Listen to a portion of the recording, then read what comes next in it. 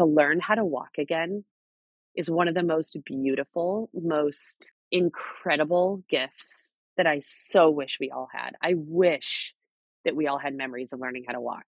Like, if I could grant this world that, I think we would all just be a hell of a lot more grateful.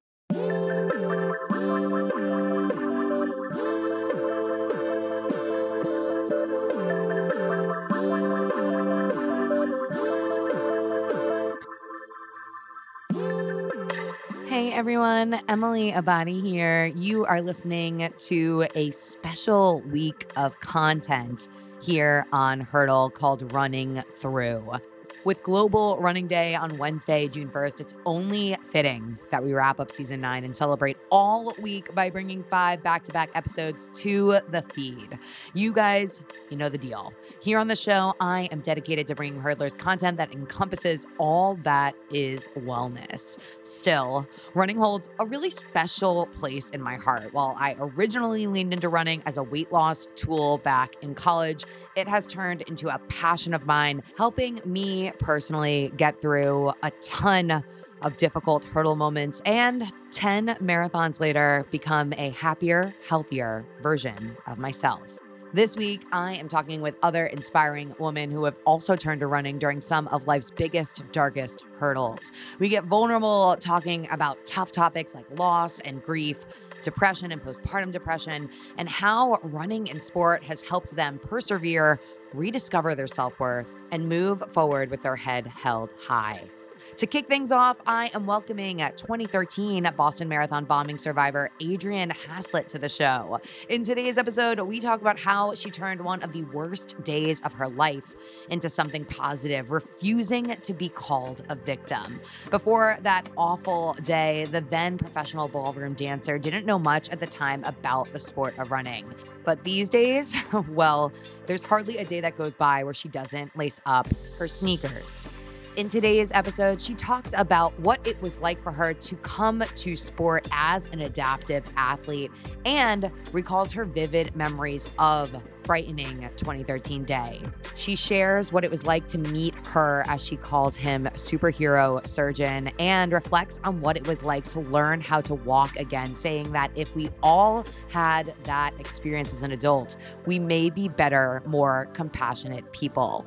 Of course, she talks to us about getting into running and shares what it felt like to slay, and I'll use that word, slay, the 2022 Boston Marathon, a huge accomplishment for her, her second ever, alongside the GOAT, Shalane Flanagan, in 5 hours, 18 minutes, and 41 seconds. So this episode is full of hope and a beautiful, beautiful through line that where there is a will, there is a way. I have to give a huge, huge thanks to my sponsor for this week of content, and that sponsor is Tracksmith. Tracksmith, as you may know, is a brand for runners inspired by a deep love for the sport. They craft incredible gear for training, racing, and rest days, and create experiences that make running more rewarding, more connected, and more meaningful. Their summer collection features pieces designed for running in the heat, as well as staples for your vacation adventures. From their silky smooth twilight styles that seem to disappear while you're running, to comfortable short tights that can carry all of your long run fuel, these are staples that will work as hard as you do. Explore their collections and stories at tracksmith.com and use the code HURDLE22 for free shipping. Now, this is really special to me. Tracksmith is working with me to support an organization that I feel passionately about, especially after the awful massacre last week in Uvalde, Texas at Robb Elementary, and that organization is Everytown. For every order that is purchased on tracksmith.com using the code HURDLE22, Tracksmith will donate 5% of all sales to Everytown. Now, for those of you who don't know, Everytown is an organization that advocates for gun control and against gun violence. So grateful to Tracksmith for partnering with me on this. And again, that code for anyone to do some good and get free shipping over on tracksmith.com is HURDLE22. Make sure you're following along with Hurdle over on the socials. It's at Hurdle Podcast. I am over at Emily Abadi. And with that, let's get to hurdling.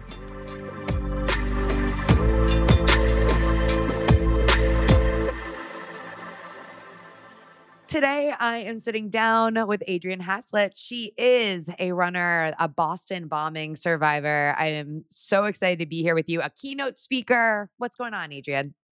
Hi, how are you? I'm so excited to be here. I love any podcast recording that starts with really exciting vibes like this. Same. I've been looking forward to talking with you. I'm a fan of your podcast and I'm just happy to be here. Thank you. Of course. Well, so happy to have you here as a part of this special series week here on Hurdle called Running Through. I would have been, I don't even know what I would have been, a fool not to reach out to you to have you come on the show and share parts of your story with the hurdlers during this week of talking through using sport, the sport that you and I both love so much, to overcome challenging times. And you, as I mentioned at the top of this, running through a Boston bombing survivor who didn't run before her incident. Hmm. So that was like Yeah. a big wind up intro. I want to hear about what life was like for you before 2013. Let's start there.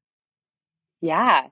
Gosh, before 2013, I was a professional ballroom dancer as a career. So a lot of people don't see that as an athletic sport, but gosh, dancing so is. I was training and teaching and practicing pro 12 hours a day and getting dressed up in ostrich feathers and sequins and Swarovski crystals every weekend or sometimes every night and performing and competing all over. And it was just a blast. It was so much fun, but it really does. It takes up, so much of your time and that's awesome. But I didn't have, outside things like, sometimes when you're a runner, you have all these other activities because you can't like physically run for 12 hours a day. Some people might be able to, like my boyfriend's a crazy ultra runner, but usually you have other outside interests. But I was just dancing. Like that's it. I didn't know any other worlds at that time. Certainly didn't know any runners. Didn't know any runners. And it's probably really funny right now. Like, even the sentence you just said, like, my boyfriend, crazy ultra runner, like, reflecting on Yeah. your journey in 2013, you probably never thought that your partner could be a crazy ultra runner. Oh gosh, no. I was also married pre 2013, so that's the whole nother, yeah, for sure. I mean, yeah, the whole everything now is just so different from anything that it was before. I would argue that the amount of stamina that it takes to dance for like 10, 12 hours a day is just as much taxing as it would be to like be trotting around. Yeah, it is definitely. I mean, gosh, I think about dancing now for even an hour straight at the level that I was, and I just need a nap. Like it just sounds I was in like a 2-inch heel or 1.5-inch heel. But if I was doing Latin dancing, which was like samba, any sort of cha cha, rumba, swing, salsa, you're in like a 3.5-inch heel. So yeah, you're not just going for 12 hours. You're doing that in heels and practice dress clothes or like work clothes, basically that just have a lot of stretch. So yeah, it's a lot It's a for lot. sure.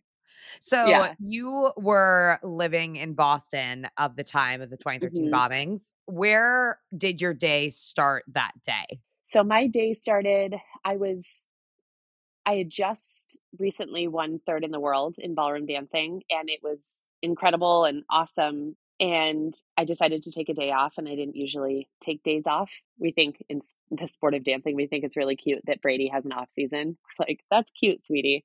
Like, you also have backup and someone else that knows all your moves. May not be able to do them as well, but like knows all your moves. But ballroom dancers, if we get injured, we just take a cortisone shot and keep going because we're the only ones who know our choreography. So, Also, like, what a um, Boston thing of you to just be like, Brady has a backup.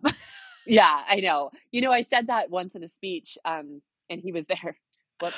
And I'd been saying No. it for so long, and I forgot that he was there, and he just like laughed and rolled his eyes at me. But whatever. I stand by what I say. Yeah, I didn't take days off very often and at all, and decided to take a day off and slept in a little, went to breakfast and went to lunch and was walking around and I heard a bunch of commotion over on the next street next to me. And I thought, well, what is that? Like, why are people screaming and yelling that? Like, why? What is it, a parade? Like, what's happening? And I went a couple streets over and saw a road race and a bunch of people running, and they were like white in the face and crying for a million different reasons, I would imagine. And I asked someone, I said, "What is going on?" And they said, "It's the Boston Marathon." And well, I understand now that that's like a national holiday in Boston. It certainly wasn't in my world because if I were teaching runners or around runners, I didn't know, and we certainly didn't talk about running. So I didn't know any runners at all. So I asked what the distance was, and they said 26.2 miles and looked at me cross-eyed, like, you know, like, how could this person not know that? They're in Boston on marathon weekend, which is exactly how I would look at someone now. And I said, it's a long way to go for a statement necklace and a free banana. And they were like, they just kind of laughed and rolled their eyes. And it was near the finish line, and I turned and walked away from the finish line and then heard a giant blast behind me. And the first blast at the finish line had gone off. And I plugged my ears, thank goodness. That actually saved me from uh, tinnitus, which is ringing in your ears. And it saved me from that. I plugged my ears and put my head down, which protected my face, and said, the next one's going to hit. I just knew it was something other than fanfare. I just knew that it was a terrorist attack. And I don't know how I knew that. I don't know exactly how I knew, but I just knew. And the next one hit. And looking back at surveillance footage with the FBI when I was working on the trial, and I was a witness, and I obviously didn't know who it was then because it's so crowded. You don't know who you're standing near, but I was like shoulder to shoulder with the person, the monster. I don't ever say his name. The monster that did this to me. And he dropped the backpack right at my feet, and obviously a lot of other people's feet around me, and took off. But I was on the ground and had immediately lost my left foot. And life has never been the same since. Yeah. Wow. I can't even imagine the hysteria that was occurring right around you. And to even have this much recollection, and I know we're just kind of getting started here, but it is remarkable to hear that you have such vivid memories of this day. So the incident happens, the blast goes off, and do you stay awake or do you pass out? Yeah, hysteria is a good word for it. It was absolute chaos, as people would imagine, and a lot of people have seen on the news. My memory is crystal clear, which certainly made me a good witness. But I stayed awake through the whole thing. If I were passed out, they think I was only passed out for like the shock, the initial maybe 5 second shock of it. But I remember all of it, and I landed on my left hip, which luckily, if you think about that in detail, like your left leg gets blown off, you're going to go down first on your left side. And I had a big gash on my right thigh, had been open. I'm really fortunate that I was wearing like 3.5 inch heels that day, because it was very clear that if I were lower to the ground, then I would have lost both knees and I would have been a double amputee. The blast hitting my right thigh was quite literally right above that bone. So I would have absolutely lost double if I hadn't been wearing heels. And yeah, I remember everything. I was on the ground and I opened my eyes, and I didn't know if they were actually open or not because all I saw was gray. I just thought, like, this is it. This, like, I must not be alive. Like, there's no possible way that you would survive a terrorist attack. Because I was hit by the second blast, I had seen the first blast and I knew that it was bad. I knew that Boston was in a really bad situation, that I was in a really bad situation, even before looking down and seeing that I had no left foot. And once I saw that, I somehow, your adrenaline pops in to try and save your own life. And I rolled over, just sort of plopped over onto my belly. And I started like barrel rolling with my arms, or dragging myself with my arms, I guess is a better term for it, across the sidewalk. And I was just trying to get away. Like, I don't know what I was going away from, or like when the next one was going to hit. I certainly didn't think there would only be two. Then someone grabbed me by the shoulders and drug me over to a staircase. And I immediately was eye to eye with an off-duty doctor that must have been right nearby, and seen my injuries that were really, really bad. I mean, my jeans were blown off and blown open, and he whipped his belt right off and tied a tourniquet, and then grabbed someone else's belt and tied a tourniquet around my other leg. that was bleeding profusely, and I started to turn really cold and close my eyes a lot. And they were like, "Adrienne, stay awake, stay awake, stay awake," and just screaming at me. And then five super hot Boston firemen walked in, and they put me in the back of an ambulance, and I was on my way to Boston Medical Center, and I met my Superman surgeon who saved my life that day. Superman surgeon. Wow. Yes. All of this just absolutely incredible. Is it possible to even try to articulate the amount of pain that you were in? Yeah, it is impossible to articulate for sure, but part of that is the brain not remembering it. I know that that's not always true because in 2019 I was unfortunately hit by a car going 45 in the crosswalk, and I know all the pain from that. I remember screaming, I remember that I was in pain, but I don't remember what the pain felt like. Does Wow. that make sense? Yeah. No, I hear that. I hear Yeah. that. And so you get to the hospital and you meet your Superman surgeon. And at this point, your family is actually on the West Coast. Is that correct? Yeah, so I grew up right outside of Seattle, Washington. My parents had an independent bookstore in Seattle, Books and Records. Remember those? Back before it was like hip to have records. That was like the only way you could get music. Hip? Do people still say hip? I think Emily, do people they say say that? hip. Okay. All right. Back then we were saying hip. And I thought for sure there's no way my family and friends can get here before I die to say goodbye. Because I mean, I definitely had people telling me that they didn't think I was going to make it. It was really gruesome. Like there were a lot of it was really bad and graphic, but there was a lot of talk of what was used to in the blast, that it was radioactive. Like so there were times when the doctors would be working on us, all of us survivors, and then they would all just step back and like not touch you, and you would be losing a ton of blood. And so that's not to blame anyone. I want to be really clear, but like there was just a lot, like they didn't know if any of us were going to make it because of that. And so they had advised me to call and say goodbye to my family, and also I had just lost a lot of blood. So I called and said goodbye to my parents and then wheeled into surgery. Can you talk to me about that phone call? It was tough. I mean, that's an understatement, but I remember thinking like which one am I going to call? Am I going to call my mom, who probably won't answer because she has absolutely no idea how to turn the ringer up and down on her phone, even though she wants you to call all the time. My dad, but like, what if the other one wasn't home, or what if they don't answer? Like, what am I going to say in a voicemail? What if they're driving? They definitely won't answer because it's at least at the time it was illegal to answer your cell phone in Washington State. Who TBT knows with what it that. is now? Yeah, Yeah. right. Yeah, I wasn't sure who I should call, and I decided I would call my dad. I'd want to talk to him more anyway. My daddy's girl. It ended up being that they were together. They were driving on the freeway, and I said, "What are you doing?" And he said, "We're driving on the freeway." And I said, "You need to pull over." And I was trying to be calm because I didn't want to cause an accident, but it was obviously chaos around me and I was in really bad shape. And I must have sounded too calm because he said, "You took your drive test in the state of Washington, Adrienne. You know it's illegal to pull over on a freeway."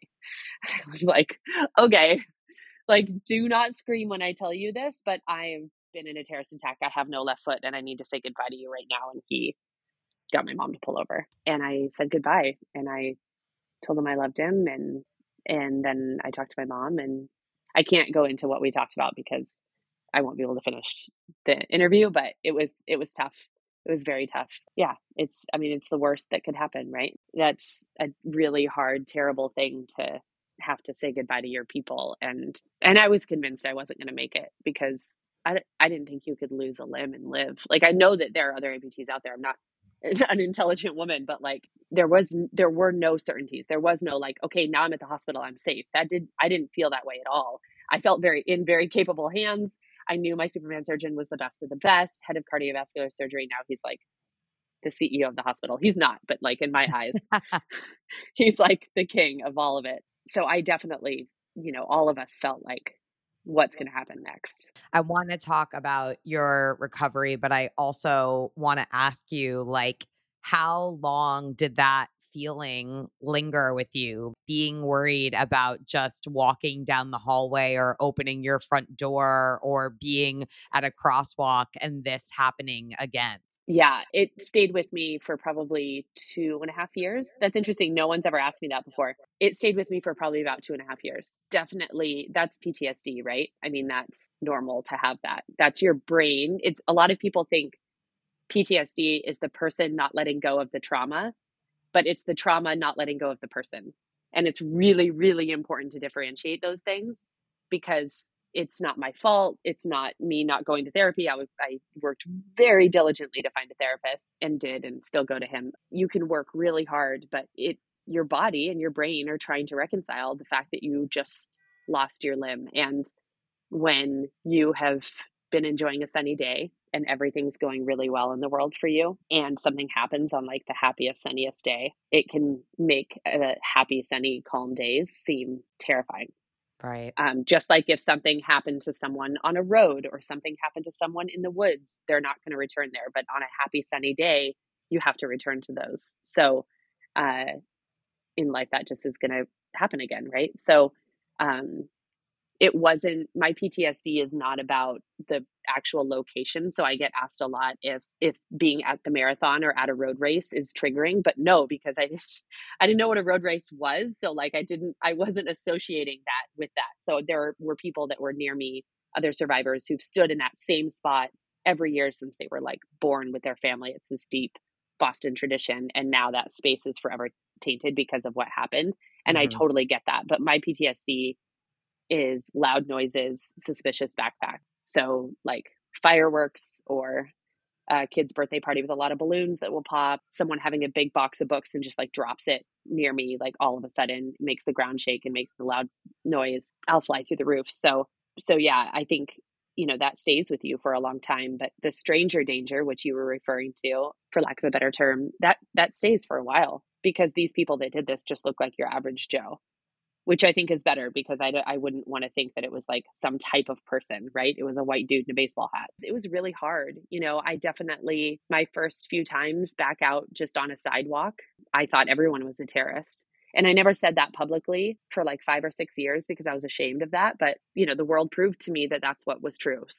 Yeah. So that was really hard. Yeah, it was really tough. And, I had to get a lot of help with that and had to be like, okay, this is my brain trying to, I need to be proven now. Like it's building trust again, right? So the world had to prove to me that that wasn't actually true. And that took me getting back out there again and again and again and deciding that, okay, that's not actually true. This doesn't actually happen all the time. When you were in the recovery phases, did you want to spend time alone or did you not want to spend time alone? Good question. I didn't know what I wanted. First of all, looking back, had no idea what I wanted, but I certainly thought I did. It's like being 18. You're like you think you know everything, but you're so young in the new body and new trauma that you don't know what you need. That being said, I wanted to have people around, but I also didn't have the healthiest people in my life at that time. My husband at the time and I were already having big issues and had talked about divorce actually that morning of the bombing. And dance wasn't very healthy in the mental health space or body space to stand in front of a bunch of old white dudes and standing there in a string bikini. They get to tell you how good or bad your body is um, with like actual numbers up, like 10 or a 0 or whatever. Um, so when something bad happens to you and you're in a trying to be perfect environment, that doesn't lend itself to people mothering you or like being there for you or that just doesn't the the the like beauty queen industry doesn't lend itself to like wrapping their arms around you while you're in the fetal position sobbing. um so all that said, I didn't have people around me that I needed to, and that was really hard. So I wanted people around me, but I didn't have those people. I know that the, like, FBI flew your family in, so how long did they stay with you? Yeah, so when I woke up from my surgery, my parents were there and my Superman surgeon at the end of the bed, which was incredible and also awesome that I didn't like wake up in a room alone, and it was just the best scenario that could have been. Just waking up in general is good, right? Still living. So they stayed for 2.5 weeks. My dad went back to pack stuff because obviously you can't pack when you're just trying to go visit your daughter after she's been blown up by a terrorist. They obviously didn't know what they wanted to bring. They didn't know how long they were going to be here. Um, I think overall it was like 3 weeks or so. And, my brothers came. I have 2 older brothers, they're twins, and they came out, and that was awesome, but my brother's boss, uh, at the school he was teaching at the time only gave him 3 days, which is absolute bullshit in my mind, Yep. and my other brother, um, he has 4 kids and a business to run, so he came out for, I think, a week. That was all he could stay. It's hard to, like, you can't just have people coming and, they're not sleeping at the hospital with you. So, like, there's a lot of logistic stuff that can happen that's really hard. I will say that the FBI, as you said, they flew people out and they have funds for that, which I think everyone should know. If the absolute worst happens in your world, they will track your people down and get them to where they need to go and put them up in a hotel. So that was wonderful and something that I wish everyone knew about the FBI. They Yeah. take care of you, and that's not to benefit them. That's the government doing amazing things for their people. So Yeah. um, that was wonderful and very helpful. And we each had a victim advocate that was like in charge of their family and making sure. So, for instance, I didn't know that the blast had come. I thought the blast had come from the sky for like 3 months because I wouldn't let anyone talk to me about what happened. I actually had put a sign on the outside of my door saying, I have enough truth that I'm dealing with. Like, my leg is gone. I don't want to know anything more than that. And going back to the FBI, they would escort and drive my parents from wherever they were staying to the hospital. So I didn't even know there was lockdown. Like, I didn't know that was a thing. Like, while the whole world was watching this thing, like, I had no clue. After you get out of this surgery and you are, in quote unquote recovery, what is that transition like? Yeah, it's tough. I mean, I think it's just there's a thing that happens with your brain after trauma, especially early on, that is what my therapist refers to as broken record, where your subconscious is just trying to figure out what just happened and reconcile it with your brain and your new reality. And and so it sounds like a broken record. Like, someone could be telling you a bunch of information about prosthetics, and you're going to walk one day, and here's what we did with your leg, and here's how you treat this wound, and meanwhile in your head it's just a broken record, like, oh my gosh, my leg is gone, oh my gosh, I got blown up by a terrorist, oh my gosh, my leg is gone, over and over again. And you can't intake new information. So who knows who I met, who knows what I said, who knows what they said to me? No clue. You just can't intake new information. So people will say, like, we had the most heartfelt conversation, and I'm like, really? I don't remember that. I was also on every medication possible, but it just looked, what did that look like? It looked like a lot of crying and a lot of anger. I didn't know anger was actually grief, but it was a lot of crying. I was just really sad. It was just really sad that my world would never be the same. And there were a lot of times where I thought I couldn't walk again, and certainly never dreamed of dancing or becoming a runner. I recall from, I believe it was another podcast that I listened to you speak on, where even going into surgery, you told your Superman surgeon that you were the number 3 ballroom dancer in the world and he needed to do something so that you could become number 1. Yeah, I did. I was searching that perfection so deep that that's what I said to him. And I can't believe I did that. I mean, it makes me sick. That's who I was. I was really searching that perfection, and I wanted to be first. Like, that was all that mattered to me. And that's hard. That's a hard reality to grasp. But then the other side of that, of finally not being that perfect, um, sure feels good.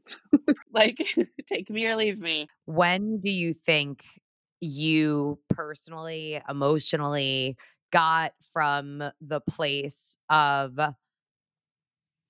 nonstop anger Mhm. to more gratitude, which is, I know, where you live your life from now? When did that really start to transition for you? Yeah, I remember my friends and family coming into the hospital. This is where I started seeing glimmers of it. It wasn't a full transition at this point, but I got there later on. I started to see glimmers of it because I had people coming into the hospital that were visiting me and just being really pissy about their own lives. And they had it really good. And just getting really upset about small things and all of this. And I just was like, you've got to be kidding me. The audacity for someone to come into your hospital room with, like, their not to say that, like, people aren't entitled to their issues, but you would think to know your audience.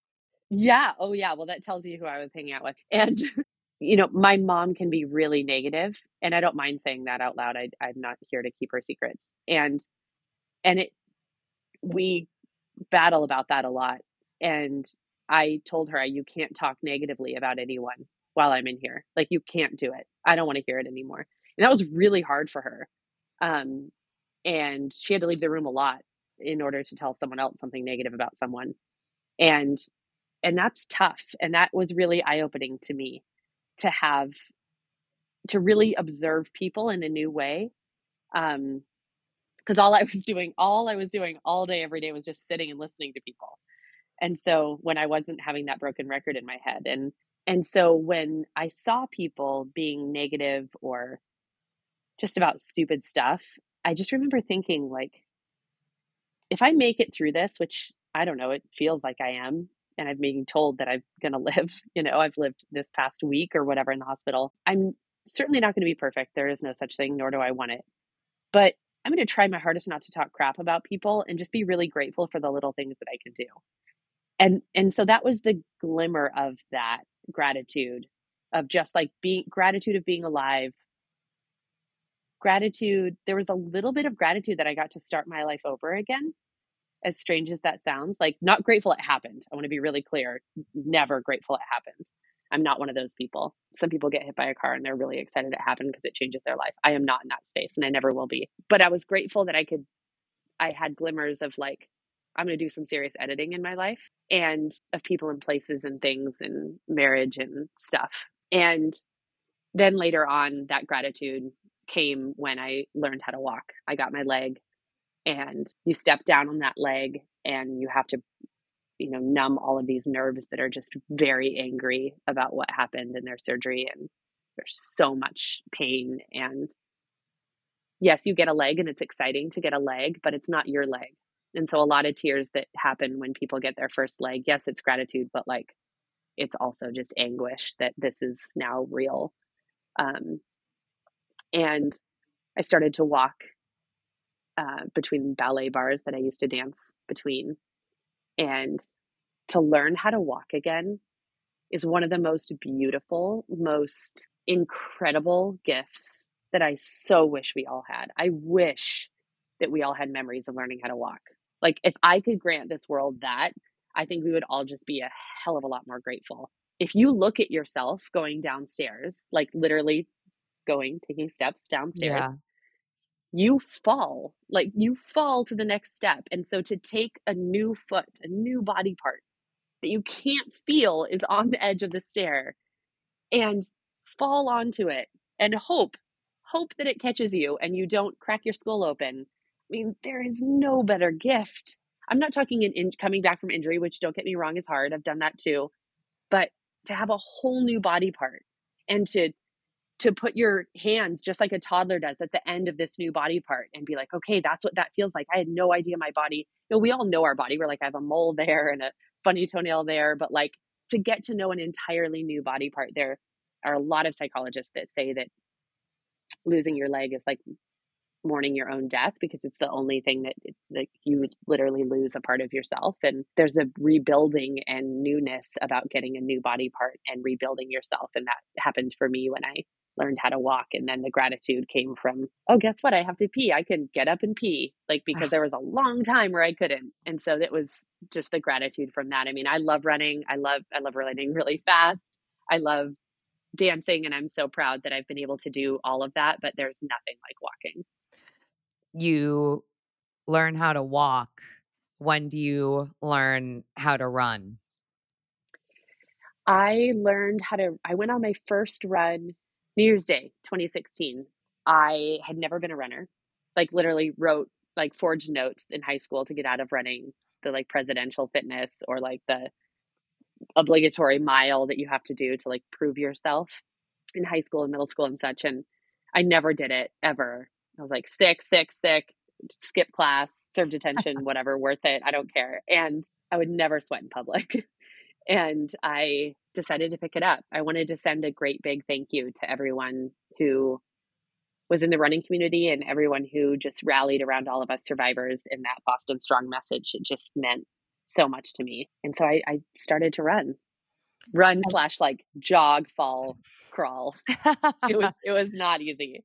And when you started the run, jog, crawl, skip situation, did you have any expectation or were you just happy to try to move your body in this newer way?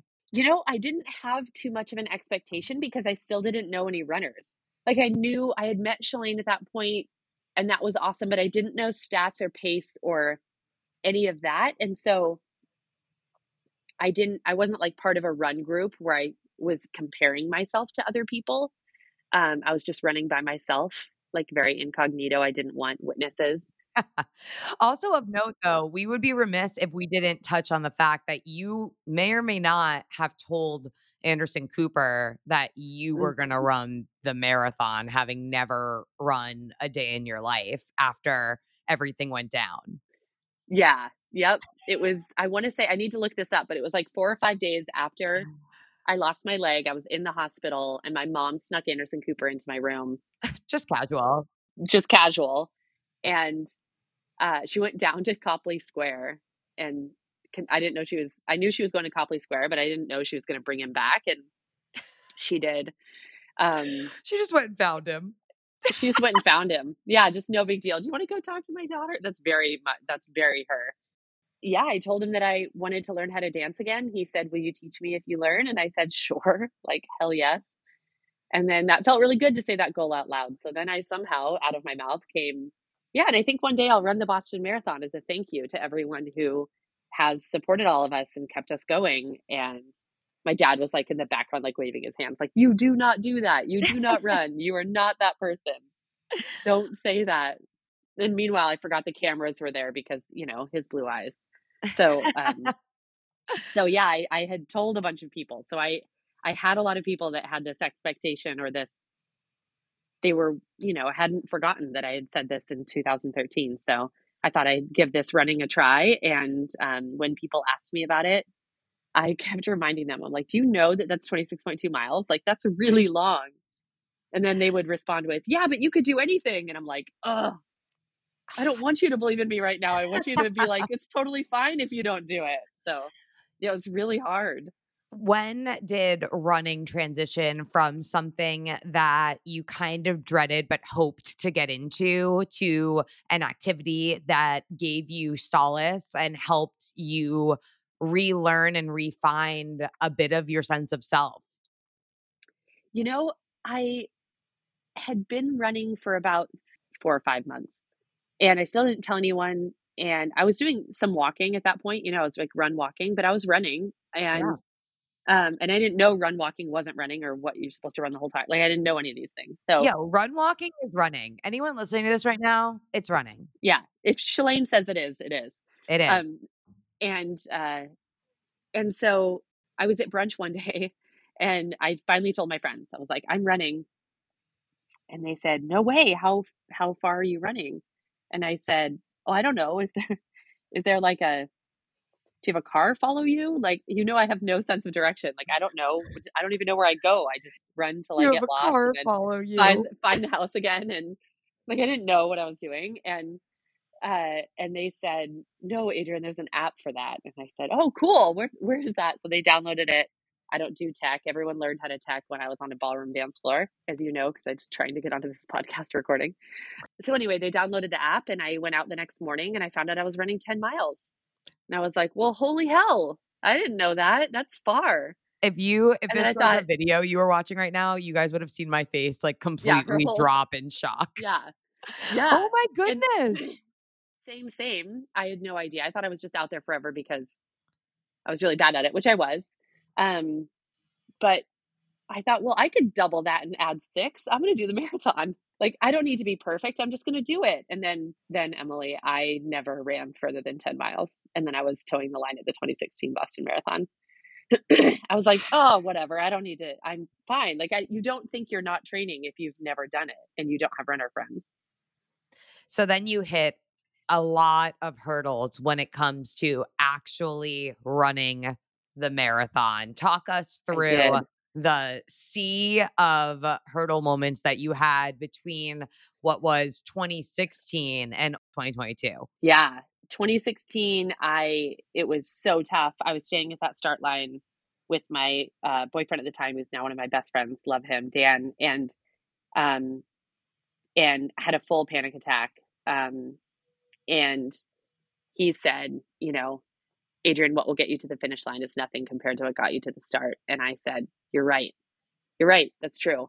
Like, I had learned how to walk again. I danced, I performed, I had done so much with PTSD that I was able to be in crowds again and around loud noises and all the things. And so I, the gun went off and I started running, and then ran for about 5 minutes. And I was like, wow, that was really hard. And then I crawled, walked, hobbled, stopped in almost every medical tent to hang out. I stopped for lunch. I like crawled, I was carried. I barely made it, and I was a final finisher in 10 hours and 44 minutes in 2016. And 2 seconds after crossing the line, then President Barack Obama tweeted me and said, "Congratulations, Adrian. We carry on. We finish the race. We don't let terrorists stop us." Um, and that was incredible and amazing. And I was so in so much pain from running, and I had major issues with my prosthetic throughout that race, run, crawl. Um, and I hadn't trained, and I wouldn't change it for the world. It was amazing. But I came in dead last, and I really wanted to see what it would be like to come in first. And so, let's see, that was 2016. 2017, I spectated. And one year I was testifying. And then 2018, I trained really, really hard and was cruising at like 8-minute miles. And that was the year of the hypothermia. Mhm. It was so awful in Boston that year that they closed the airport. One of my dear friends who's at the BAA, and he described it as a frozen car wash, which is exactly what it was. And I got hypothermia at like mile 6 or mile 10. I don't even remember. And I didn't know my own name, and I was pulled. And that was heartbreaking. I mean, they made the right decision. The medical team made a right decision to pull me, but that's a hard pill to swallow. That was heartbreaking. And then 2019, I was training, and 100 days out, I was walking to dinner, had the right of way in a crosswalk in a car going about 40, 45 miles an Jesus. hour, barreled into me, and actually hit me on my left side. They didn't have any headlights on. They did not give him a breathalyzer, which was horrific, but he hit me on my left side. And because his carbon fiber bumper hit my carbon fiber leg, I flew about 4 car lengths ahead of me and was lucky there were no other cars on the road. And I just smashed into the pavement and shattered my left arm, shoulder, everything, hip. And I was in the hospital for another 3 or 4 months because I couldn't get my leg on with only one arm. And then 2020 hit. But in the good news, between 2019 and 2020 was that I had been advocating for a new para division in the Boston Marathon. I had looked around at divisions that would include people who look like me and people who ran like me in the running blades. And I was very heartbroken to learn that even the Paralympics doesn't have anything above. I thought it was the 400, but it's actually the 200 meters for us. They don't have 5Ks or 10Ks or 1500s or marathon. They do for people in chairs and people who are visually impaired, but they won't print out any extra bibs for us.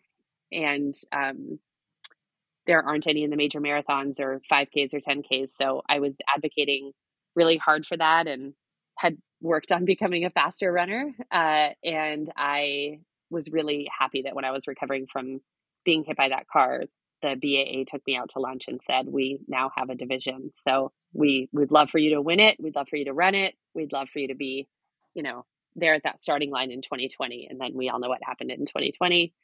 And then that one was postponed. The very first time Boston Marathon did not ever run, even through the wars. And that was a hard time for everyone in 2020. And then I was training for the 2021 race, which I was training hard for, but rolled my ankle about a month out from the race and sprained it. I couldn't walk for a few days, and it was just really, really hard. And my doctors told me there's absolutely no way, like, you shouldn't even be walking in this, probably without help. And Um, so I was unable to do it, and then finally toed the line in 2022. So yeah, setback after setback after setback. Oh my It gosh. was just so much, and uh, so much to get to this race, even to the start line. And my coach and support runner and very dear friend Shalane Flanagan that's why we made that our A goal, was just to get to the start line healthy, because we knew how many times I had tried to do that. And it is, a lot of us think of the finish line, but just to get to the start healthy is a huge accomplishment. We put our bodies through a lot in marathon training, and as runners in general, no Huge matter what distance accomplishment. no matter what distance you're doing. So my history with that goal, 2016 was an awesome race, and I'm glad I did it. And I wouldn't change anything. It was a reflection of my training, but yeah, I wanted to compete in the marathon for sure. 2022 was what you really came for. So for you, 5 hours, 18 minutes, 41 seconds of your life alongside one of the best to do it in the game. When you reflect on that day, if you had to pick one word to describe it, what do you go with? Oh man, you just immediately hear it, I like start to tear up. Perfect. And I don't like using that word because I've talked about my history with that word, but it was perfect because it was exactly what I needed. Exactly, I think if I just look at it without me in it, just observing Boston and all the other runners, I think it was perfect for them, even though I'm sure that everyone had different days out there. I mean, perfect as in the crowds were back. It was back on Patriots Day again. It was the so you can never have the like perfect, air quote, perfect weather. I had dialed in the humidity and the weather, and it was the exact numbers I wanted. Like that never happens. And so that was amazing to be able to do that and have it be that weather, and that greatly affects how my leg performs, and whether I'm slowing down for that or not. So that was a huge benefit. But yeah, it was the most perfect day, and I had the best in the business right next to me to enjoy it with. Um, and Shalane had major history with the race as well. She had wanted to win it herself, and she was there.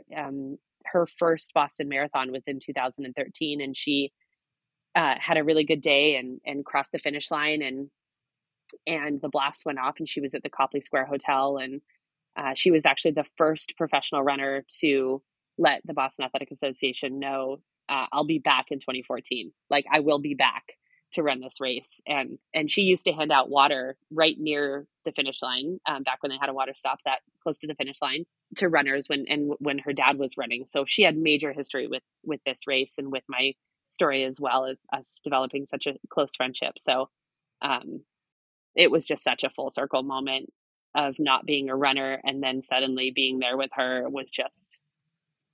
was amazing. What has running given you?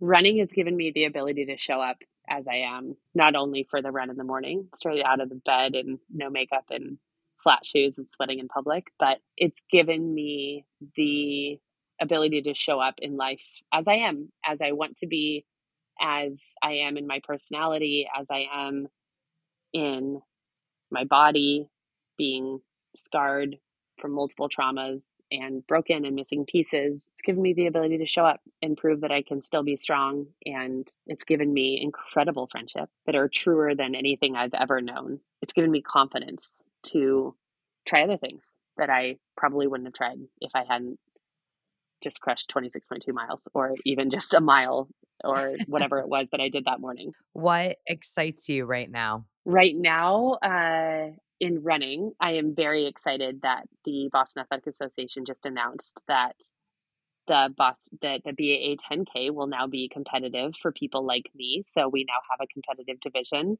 which is very exciting. I'm excited that my post-COVID hack, my cough and my lungs are starting to clear. I was very concerned because I I was really struggling. I was really struggling. I haven't really let that on, but I've been really struggling with trying to run any distance since Boston because of COVID.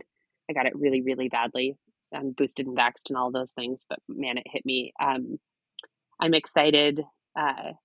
I'm excited to decorate this new house. I just moved in with my boyfriend, right before the marathon. And so it's been fun. That's been really fun and developing that relationship further and deeper. And I love decorating a new house. That's exciting. What's your favorite piece of running gear right now, Adrian? Ooh, running gear. Oh, well, I just got a bunch of Bowerman, before the marathon, I got some really sick kits from Bowerman. So, those are those are very exciting. I'm excited to sport the crop, come the summer heat. The BA 10K is actually run on my birthday, so I'm pretty stoked to I know, it's pretty fun. So go for the win for that. Although it's now that the 10K is happening, there are people that I don't even know that I don't know what the competition's gonna be like because it's a different distance and there are new people showing up, and that's what I wanted when I fought for this division. But you know what? I'd love to take a race, so it doesn't need to be too competitive. Um, and so I'm looking forward to rocking the crop. So I think my favorite running thing right now is definitely the BTC gear, and I just got a Peloton tread, so Welcome to the Peloton fam. I'm deep in the Peloton fam now. I'm doing I haven't told anyone this yet, but I can say it here. I've been brought on to give some feedback on how Peloton works with people with disabilities. So I'm eager to try out all of their things and be able to work with them on making it more inclusive in the future. So both with software and hardware. So it's very exciting, and I love the Peloton fam. Bex and I've been friends for a while, and I'm super stoked. So it's very exciting. What would you say is one of your favorite are you a podcast or a music runner? Ooh, both, but music. I think with dance, like I'm so highly motivated with music. Shalane and I were joking that we kept sending each other playlists because obviously we were across the country from each other, and so she ran with her phone. She's never run a marathon with her phone before, and then we played. She tried to play me some music when it was I was having some hard times, but the crowds were so loud we couldn't hear it, which is a good thing to happen. I am definitely motivated by music, Do you have hands a down. Yeah. go-to, like, number 1 running song? Yeah, but it's so not unique. It's Stronger by The Score. I love Um, that for you. yeah, it's so good. I mean, and I Ain't Gonna Die Tonight by Macklemore, Ah, who I grew up near. Yeah, yeah, ah, for sure. fun fact. Yeah, fun fact. Oh my god. Right Yeah. now, if someone goes to your Instagram page, they see a woman that is an adaptive athlete. When you look in the mirror, what is it that you see looking back at you? Ooh, wow. It's a great question. I see someone who's fought really, really hard to get here. Um, I have fought really, really hard uh, throughout my life to get to where I am now, and I'm really proud of that. Um, yeah, I see someone who's doing her very best to not be perfect, and to show up as herself and to keep advocating for others who are like me. I know what it's like to be in a hospital room and feel completely broken when you've identified as having a perfect body. That is really hard. And I want to be there for other women and girls. And I mentor a lot of girls through the early days of being amputees. And when I look in the mirror, I am really proud that I can do that. Right now, Adrian, you have an opportunity to offer yourself a piece of advice laying in that hospital room, knowing what you know Ooh. now. What do you tell yourself going through that hurdle moment? Huh, hold on tight. Um, It's okay to edit ruthlessly and frequently. Kick them all out and start over. Like, it's never too late to do that. That's gonna sound like I was divorced. My husband divorced me, but I I kick them all out and edit ruthlessly, because you need to protect yourself, and you have to protect your mental health. It's just really important. your mental health. If you are surrounded by people who aren't healthy, you are going to be unhealthy in body and mind. And if you're unhealthy in your mind, you're going to be unhealthy in your body. I mean, that's just they're not parallel. They're linked. Yeah. Yeah, for sure. Adrian, the world is so much better for your light and for your perspective. And I'm so excited that we were able to finally come together and do this. For anyone who's not yet following along with you on the socials, how do they do that? How do they keep up with you? Give us the details. I am I'm an Instagram addict. I am not sorry about that. I told my therapist early on that that was not something we were going to work on. We had plenty of other things. Uh, so I am on Instagram under my own name, Adrian Haslett, Adrian HD on Twitter, and I'm will never be on Facebook. I think I exist on there, but hell to the no on that Hell one. to the no. Hell to the no. I'm over at Emily Abadi and over at Hurdle Podcast. Another hurdle conquered. Catch you guys next time.